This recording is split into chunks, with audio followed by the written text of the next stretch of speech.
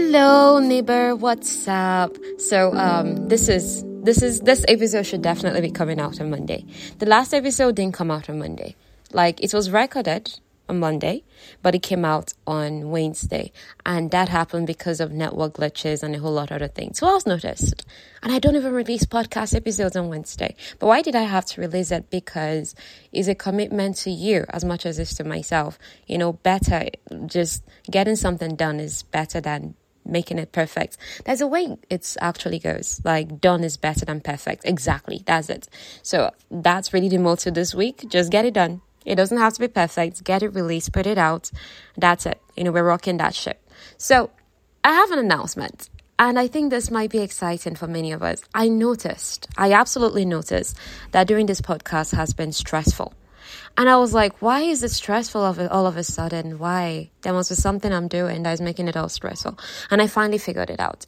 Remember, I've mentioned Stephanie Sue on this podcast before. She has a true crime podcast, and she recently has, established another podcast. Okay, it's 7-something episodes, so not that recent. Another podcast, Baking a Mother. And that one is more of fictional stories. I mean, her true crime is true crime. But then the other one is like fiction, maybe movies or novels or something. And the thing is, she's been telling stories for like 6 years, or a novel or something. So when you hear her talk, she's like talking for an hour long. And it's really interesting. And you're all hooked. And definitely, because as someone who's gone ahead of me, I wanted to copy that. I don't think there's anything wrong with it. Come on, it's only human. You want to copy someone who's gone ahead of you and it's killing it, I mean, she has like millions of subscribers and all. So, and thousands of reviews on Apple Podcasts and wherever, Spotify and co. Ratings and all that. So I really look up to her. And I noticed that when I was listening to her podcast, to be honest, I don't listen to her podcast all that much because even the fiction version, she chooses stories that have a really dark edge. So whenever I'm done with it, obviously I'm thinking about it for days. I'm like, how could they do that? Humanity is so dark. Like, she can tell stories that can stay on your mind for long. Like, you'd rather listen to her talk about a movie or a book than read it or watch it. She's that good. You get. So the thing is, she talks for a while. Like, one of the episodes she released recently is like over 2 hours. And the thing is, she doesn't seem to have a script. Maybe she has a point written down somewhere. She's just talking. Even the dialogue's line, and she's guessing all of it. I'm like, how in the world is she doing this? Is it juju? Do you understand? So I really want to be like her. And I know definitely it's practice. She's been on this for years. I'd always trying to copy her without really realizing I was copying her made me start extending the stories, right? Definitely some of the stories really needed extension, but some of the stories I could have been more succinct. I mean, the name of this podcast is Novels in Bits, not Novels in Whole. And I've been doing novels in whole, like bigs and big chunks, and that's why it's been draining. So I happened to see the script of episode number 3 of this podcast, like mini story. Who remembers mini story? You can just say hi. Hey, I remember mini story. I mean, it's a girl who the goats ate her flowers, right? A neighbor, that's how she remembers the story. And I feel so warmed that she actually remembers any part of it. That really stuck out for me. So thank you, neighbor. I'm so grateful. So either ways, that story, mini story, was so brief. That novel was about 800 pages long on phone. And honestly, the entire story, I told it in less than 3,000 words. And I was like, how did I do that? And I captured the soul of the book. I mean, but then I completely eliminated the side stories. That was why I was able to say after that story ended, hey, you can still go read it because you find a lot of surprises, because I was very succinct. So I'm going to do that for right now going forward, no matter how big a story is, unless it's maybe 5,000 pages long, and I'm not doing 5,000 pages yet. So no matter how big a story is, I would really keep it 2 episodes max and between 10 to 20 minutes. Like, I'm shortening this whole thing. I'm not Stephanie Sue yet. I don't have a big audience. Maybe when I have a big audience and there's a demand for the episodes to be longer, then we can do it. But until then, let's keep this novels in bits. So who loves this announcement? I think I love it. I feel like a whole lot. Since I got to this point, I've been like, oh, this feels really easy. Okay, so let's get into the final part of One for All. This would not have been the final part if I hadn't come to that revelation of let's keep this novels in bits. Okay, so let's finally finish One for All. I'm not going to do a recap today. Please, if you really don't want to maybe start from part A, like the beginning of the story, you can just start from part B. I feel like you even get it better from part B. Yeah. So part A is really cool too if you want to start from there, but you can just start from part B if you don't want to.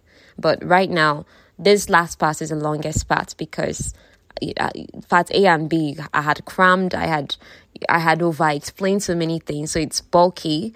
But so this part C, I had to now be chop, right? So it's really long. It's longer than A or B, but I'll really try to keep it brief. And then episodes after today will be way much shorter. Okay? So please look forward to that. Part B ended at the part where somebody threatened the king, or rather a group of people threatened the king that they're going to overthrow his reign on the winter solstice. And the king, to show that he's not afraid and everything, he was still pushing forward with the celebrations that would happen around the winter solstice instead of calling it off and being on security alert and things like that. So now that, okay, the winter solstice is just like mere weeks away, like it's not so far. And that's putting a lot of pressure on every security operative, including the Musketeers, the order, yeah? So many of their missions after that day that the news came out that, this threat is out, it required them sneaking into places. There's guys that's maids or regular folk and stealing information. On one of the missions, Tia's target, who is Vedon's business partner, to get this context, please listen to part B. He trapped her alone in the garden hedge after lying to her that her friends were there. Portia and Tania ran after them. So Arya stayed behind to inform Madame of the development. Thankfully, no harm came to Thea because obviously this Vedon's business partner, they're suspecting him of also being part of people trying to overthrow the king, part of being the La Fronde team and part of the traitors, yeah? So that's why he's Thea's target. Targets are usually men that might be behind scheming something against the king and against France potentially. So in either ways, this man, he tried to rape Thea, do something bad to her, and obviously he didn't do that, but definitely the incident shook up Thea. And because in the past there was a time she literally had to cut off part of a man's finger who was trying to force himself on her. Remember Henry? That is Madame's nephew. He started acting suspicious. Tania walked in on him at night in the training room because they have this room they train in. And he's like, Madame asked me to gather some notes for her. Tania was like, I don't know what to make of this. Another time, she saw him with beautiful sketches of birds and mid-flights. Apparently, whenever he's Oga, because he's an apprentice to a map maker, and his Oga is all these big men now. There's always debating an aesthetic value of the maps instead of really trying to gather the full picture of a map. He's just trying to only indicate pretty places in the map. So, and whenever he does that, Henry gets frustrated. Maybe he's debating with his colleagues. So, as a way for Henry to take out his frustration, he just sketches. And the frustration Henry is feeling that, why is this man only including pretty places in maps? Why doesn't he realize that when he meets villages, towns, and cities from these maps, they're raising them from public perception, and people there will not be considered as anything worthwhile, because if you are considered worthwhile, your place should show on the map, right? When Tania told the girls about Henry's behavior, Thea, who was distantly related to him and had known him from childhood, she was like, hey, I think Henry's just frustrated, might probably be overthinking this. We all are on an edge because of this danger to the king. So 2 weeks after her initial debut, remember, Tania debuted in Part B. Tania was finally assigned her own target, and he was none other than the son of Vedon. The funny thing is, Madame never intended that Tania would ever have her own target, because she just saw it as, she'll just probably be a backup for other girls. But then she saw Tanya's passion and resilience, and was like, okay, she actually deserves her own target. She's capable of this. So, and this target that they gave her is none other than the son of Vedon Senior. And this her target is none other than the son of Vedon Senior. Vedon Senior is the person who they chiefly suspect as the killer of Tanya's father, like the person who killed Tanya's father. The person that all evidence is pointing to is this guy, the bad guy. And it's her son that Tania is going to be trying to extract information from. So Tia was like, you're lucky that your target is young and he's not old. Madame was like, don't do that. That a young target doesn't mean lack of danger. Madame suspected that although this person, Tania's target, is not as influential as wealthier nobles, he must still have valuable information about his uncle that Tania must extract from him. His name was Etienne Verdon. It turned out to be none other than that same guy she met on her debut ball, that when she was sitting outside and receiving fresh air, the one that was all nice to her now. Etienne was handsome, popular among ladies at court, and smart. He was the sort who was overconfident, and Madame saw that trait as a weapon that could be used against him. Tania wasn't to let Etienne know her last name, and she was to make him chase her. So more or less like, oh, okay, he's just chasing this pretty girl, but he doesn't know her last name or where she's from. And Tania is supposed to not just make this guy like her, he's supposed to make him want her. Tania met Etienne again at the palace. So when they met now again, like besides that first time, and by this time Tania, she's more experienced, so she's more like okay in her element of spy, musketeer. So and she's wearing this red dress. She's decked out in expensive gemstones, and he's all like, oh my god, who is this girl of my dreams? Okay.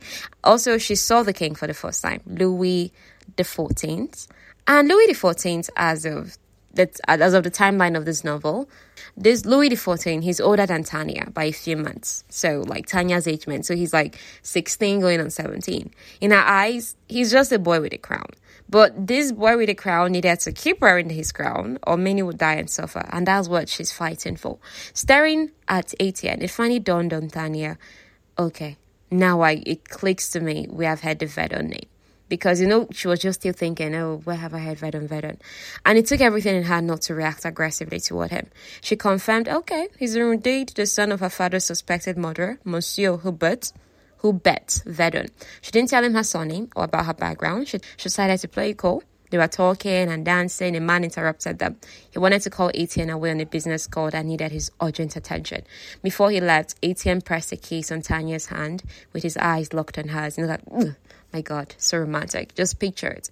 So unfortunately for Tania, on the morning that she was supposed to train with Portia, her body wouldn't cooperate. She couldn't even get out of bed without feeling like she would collapse. She was frustrated and took it out on Portia, telling her that there was no day she was feeling better. She just pushed through the pain regardless. And the reason she told Portia this was Portia was like, but I thought you've been feeling better.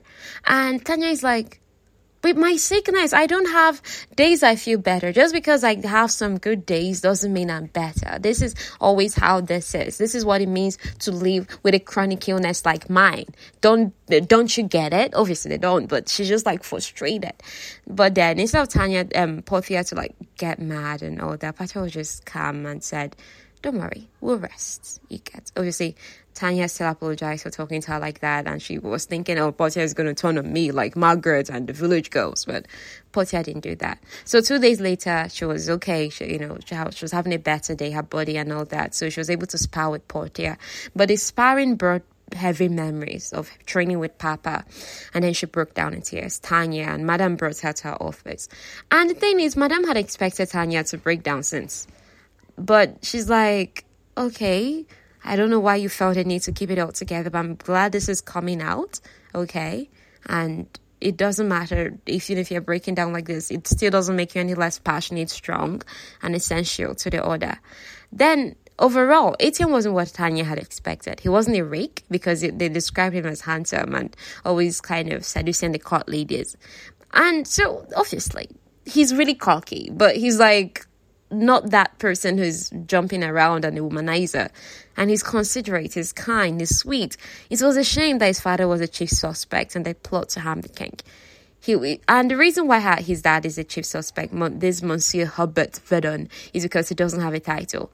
You get, they are rich, they are wealthy, and things like that, but they don't have titles. And if you've read English historical novels, and novels can be very stupid in terms of they don't have money, or maybe they're struggling financially, but they want their son to marry a daughter from a rich home that doesn't have a title. Maybe the person's father, the girl that they want their son to marry, has her father is a merchant that has plenty money. So they want the son to marry the girl so that he can obtain her dowry that will really be large.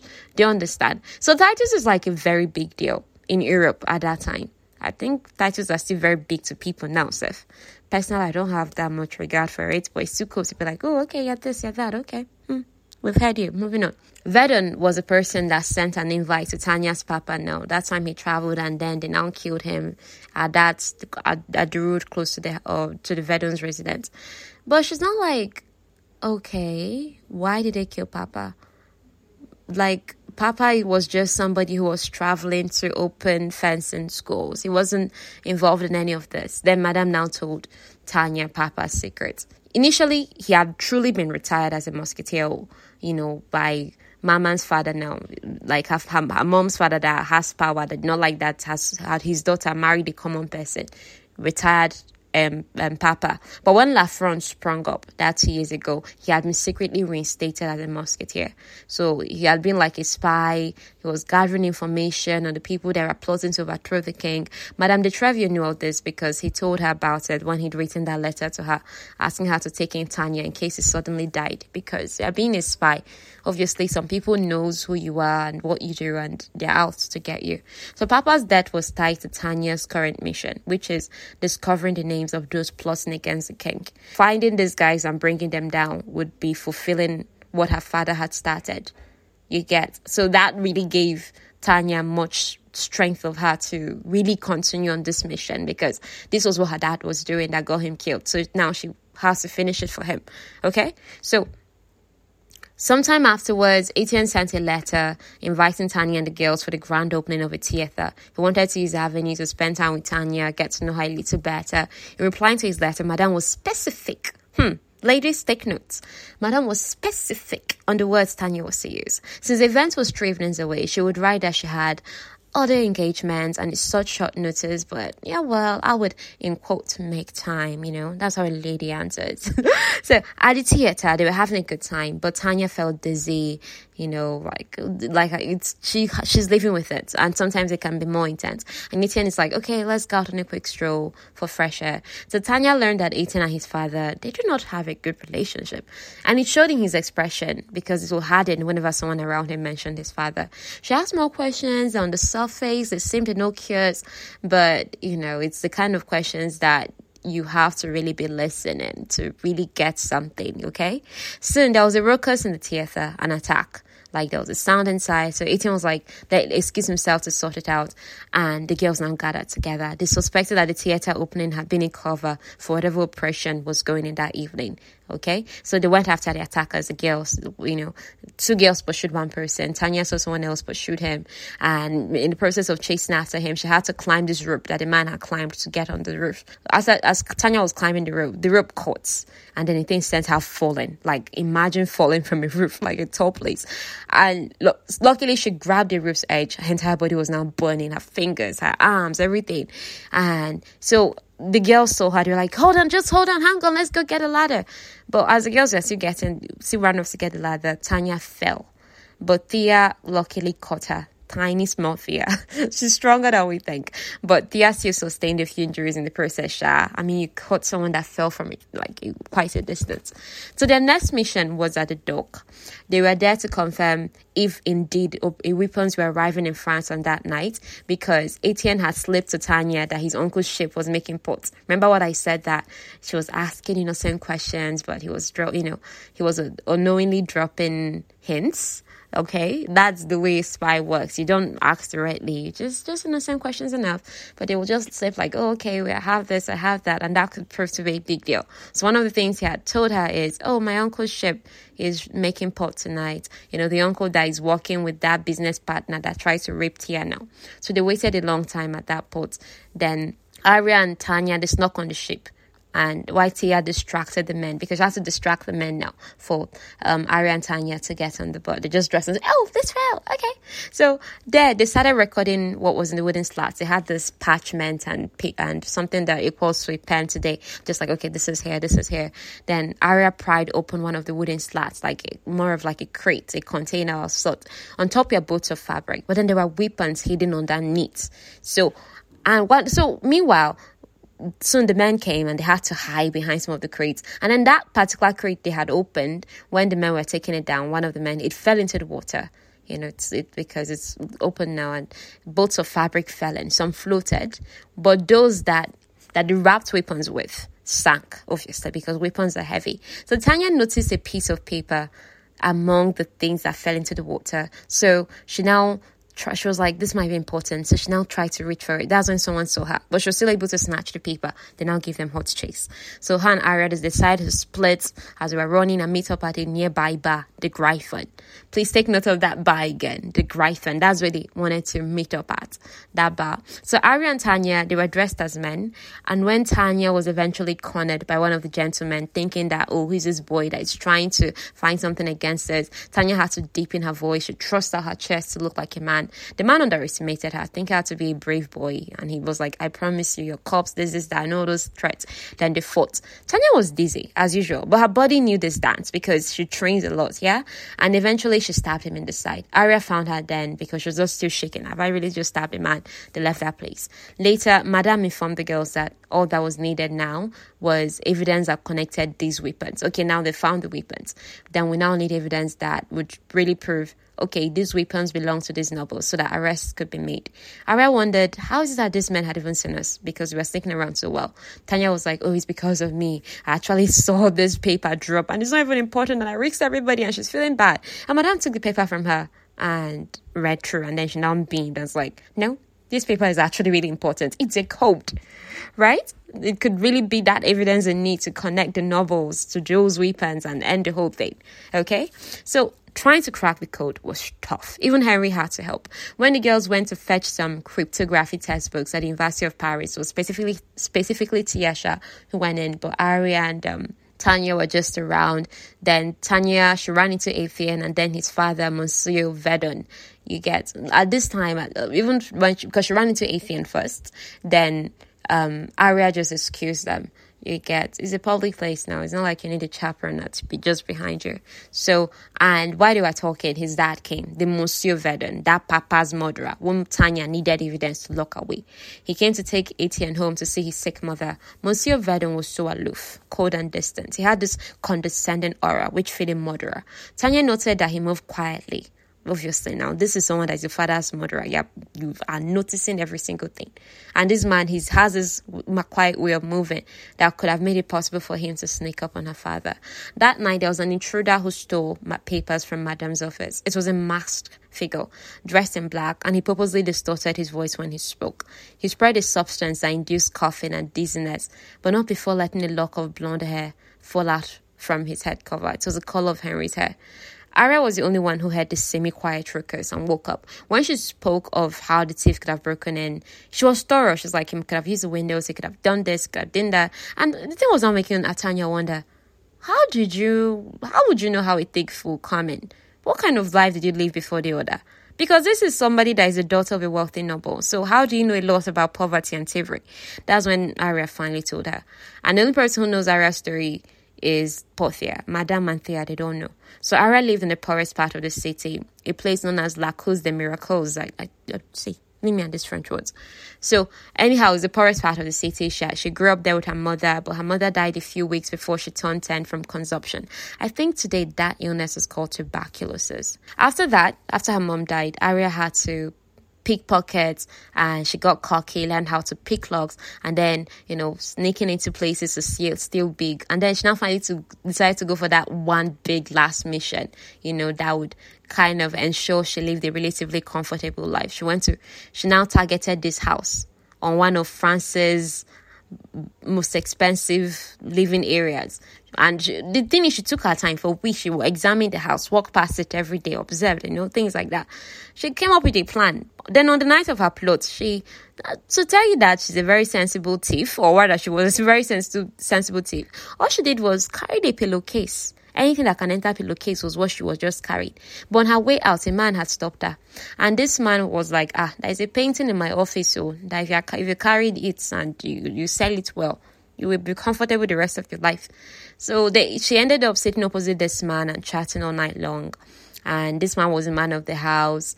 And Arya had never had a father. And this man of the house that she had come to rob his house, he's been living in grief because he lost his daughter, and his daughter would have been Arya's age. So he offered to adopt Arya. He raised her as a noble girl, gave her the identity of his daughter. And why that was possible is the man, in quotes, is kind of like a recluse. He hardly goes out into public society. So people didn't even know he had a daughter who died. So Arya assumed the identity of the man's daughter, and that's her name now, Arya. But she used to be Danielle, a poor orphan. So she has the most interesting backstory, really. After this revelation, Arya asked Tania a difficult thing. Like, can you not tell anyone that there was an intruder tonight? That, say, you'll not be helping. Tia would just have more nightmares. Like the youngest girl now. That one, yeah, she's strong, but then she's still young. So something scare her. Like, when they first had that, that someone left a blood warning on the king's mirror. Tia was like, I hope they didn't kill someone to do that. Then, Madame had to be like, don't worry, just animal blood. But that was actually human blood. They just thought, they tried to protect her sensibilities. Thea can be brutal. Towards the end of this book, she hit somebody so hard, beat a man up so thoroughly, one of the men who tried to rape her, so that the man died from the injuries and she was satisfied. This Thea. But at the same time, she's someone that, she's young, so you're trying to protect her sensibilities, that sort of thing, okay?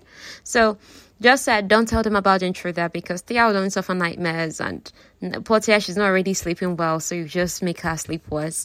As for Madame, Madame still has this snobbish qualities, despite all her talk of womanhood and strength. The only reason why Arya was in her school was because she thought Arya's father trained her, but she had learned that maybe Arya used to be this poor girl, maybe Arya would not even be in her school. And look at the thing, why Madame had learned to fight out of, I wanted to be Musketeer, is the only thing I ever wanted. She's still a rich girl, yeah, Madame. But Arya learned to fight, not out of passion, but out of survival. Arya is somebody that, she's just very secretive and things like that. And we'll see how that goes for her. Because her secretive can annoy, it can rankle but it also helps. So either way, there are always two sides of a coin. So that intruder, Arya suspected that is an insider, because she felt that the dock workers, that time they went to the dock for a mission, she felt that those people had been tipped off. She suspected Madame might secretly be working with the very nobles they were trying to discover, or it might be Henry. Remember that golden hair that peeked out? Henry's hair is golden, brown, and, Henry has been acting suspicious, so they're like, okay, Henry. Arya is convinced, is ready to paint anybody as a target. She's someone that she does this so coldly. But obviously, Tania is still more of the emotional one. And she's like, but Henry is kind and he doesn't really fit the act. Well, we'll see.